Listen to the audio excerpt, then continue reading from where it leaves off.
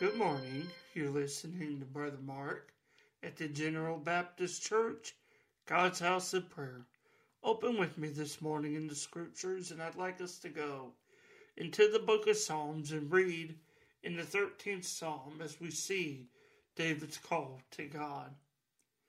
And in this scripture in Psalm 13, beginning in the first verse, David begins saying, crying out to God even, "How long wilt thou forget me, O Lord? Forever, how long wilt thou hide thy face from me? How long shall I take counsel in my soul, having sorrow in my heart daily? How long shall mine enemy be exalted over me? Consider and hear me, O Lord my God. Lighten mine eyes, lest I sleep the sleep of death. Lest my enemies say, I have prevailed against him, and those that trouble me rejoice when I am moved. But I have trusted in thy mercy. My heart shall rejoice in thy salvation. I will sing unto the Lord, because he hath dealt bountifully with me." As we read this scripture, we see one of David's calls out to God, even a plea, a cry unto him. David in the midst of distress, as we recount in the Psalms, through many Psalms that we have read, we see this as he is calling out to God. And we have read and seen this before in the scripture.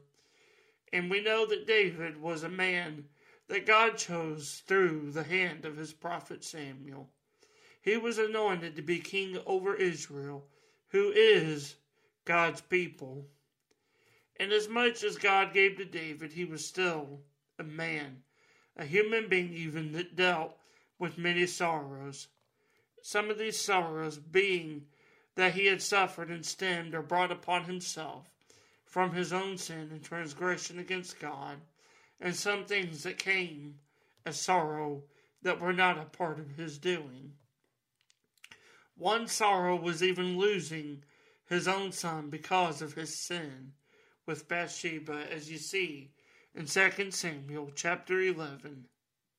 But in the midst of everything he suffered, from sorrow to threats, even to his own life, David still remembered to call out to God, to call out the one who can save by his mighty hand. There were times that he felt God had left him, but he still declares thanksgiving to God, thanksgiving for mercy and for all that God has done for him. He seeks guidance and counsel from God.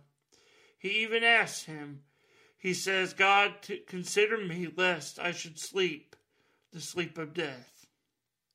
Unless you hear me, Lord, and deliver me, he says, this is going to kill me. This is truly what David declares to God.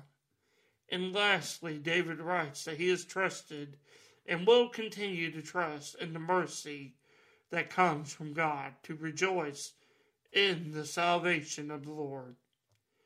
As we read this psalm and this cry of David, I want to ask, does it sound familiar to you?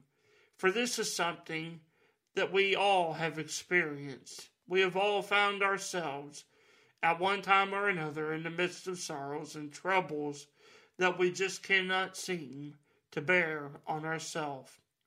Some of them, as with David, were from our own doing and our own transgression against God. Some of our sorrows are situations that are out of our control.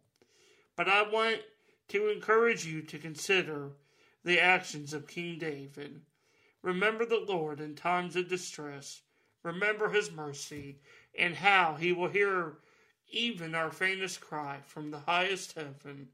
This is the faithfulness of the God we serve. You can know him rather in his mercy today that is brought unto us in the family of God. I want to thank you for listening this morning, and I pray that this scripture blesses you throughout your day. God bless.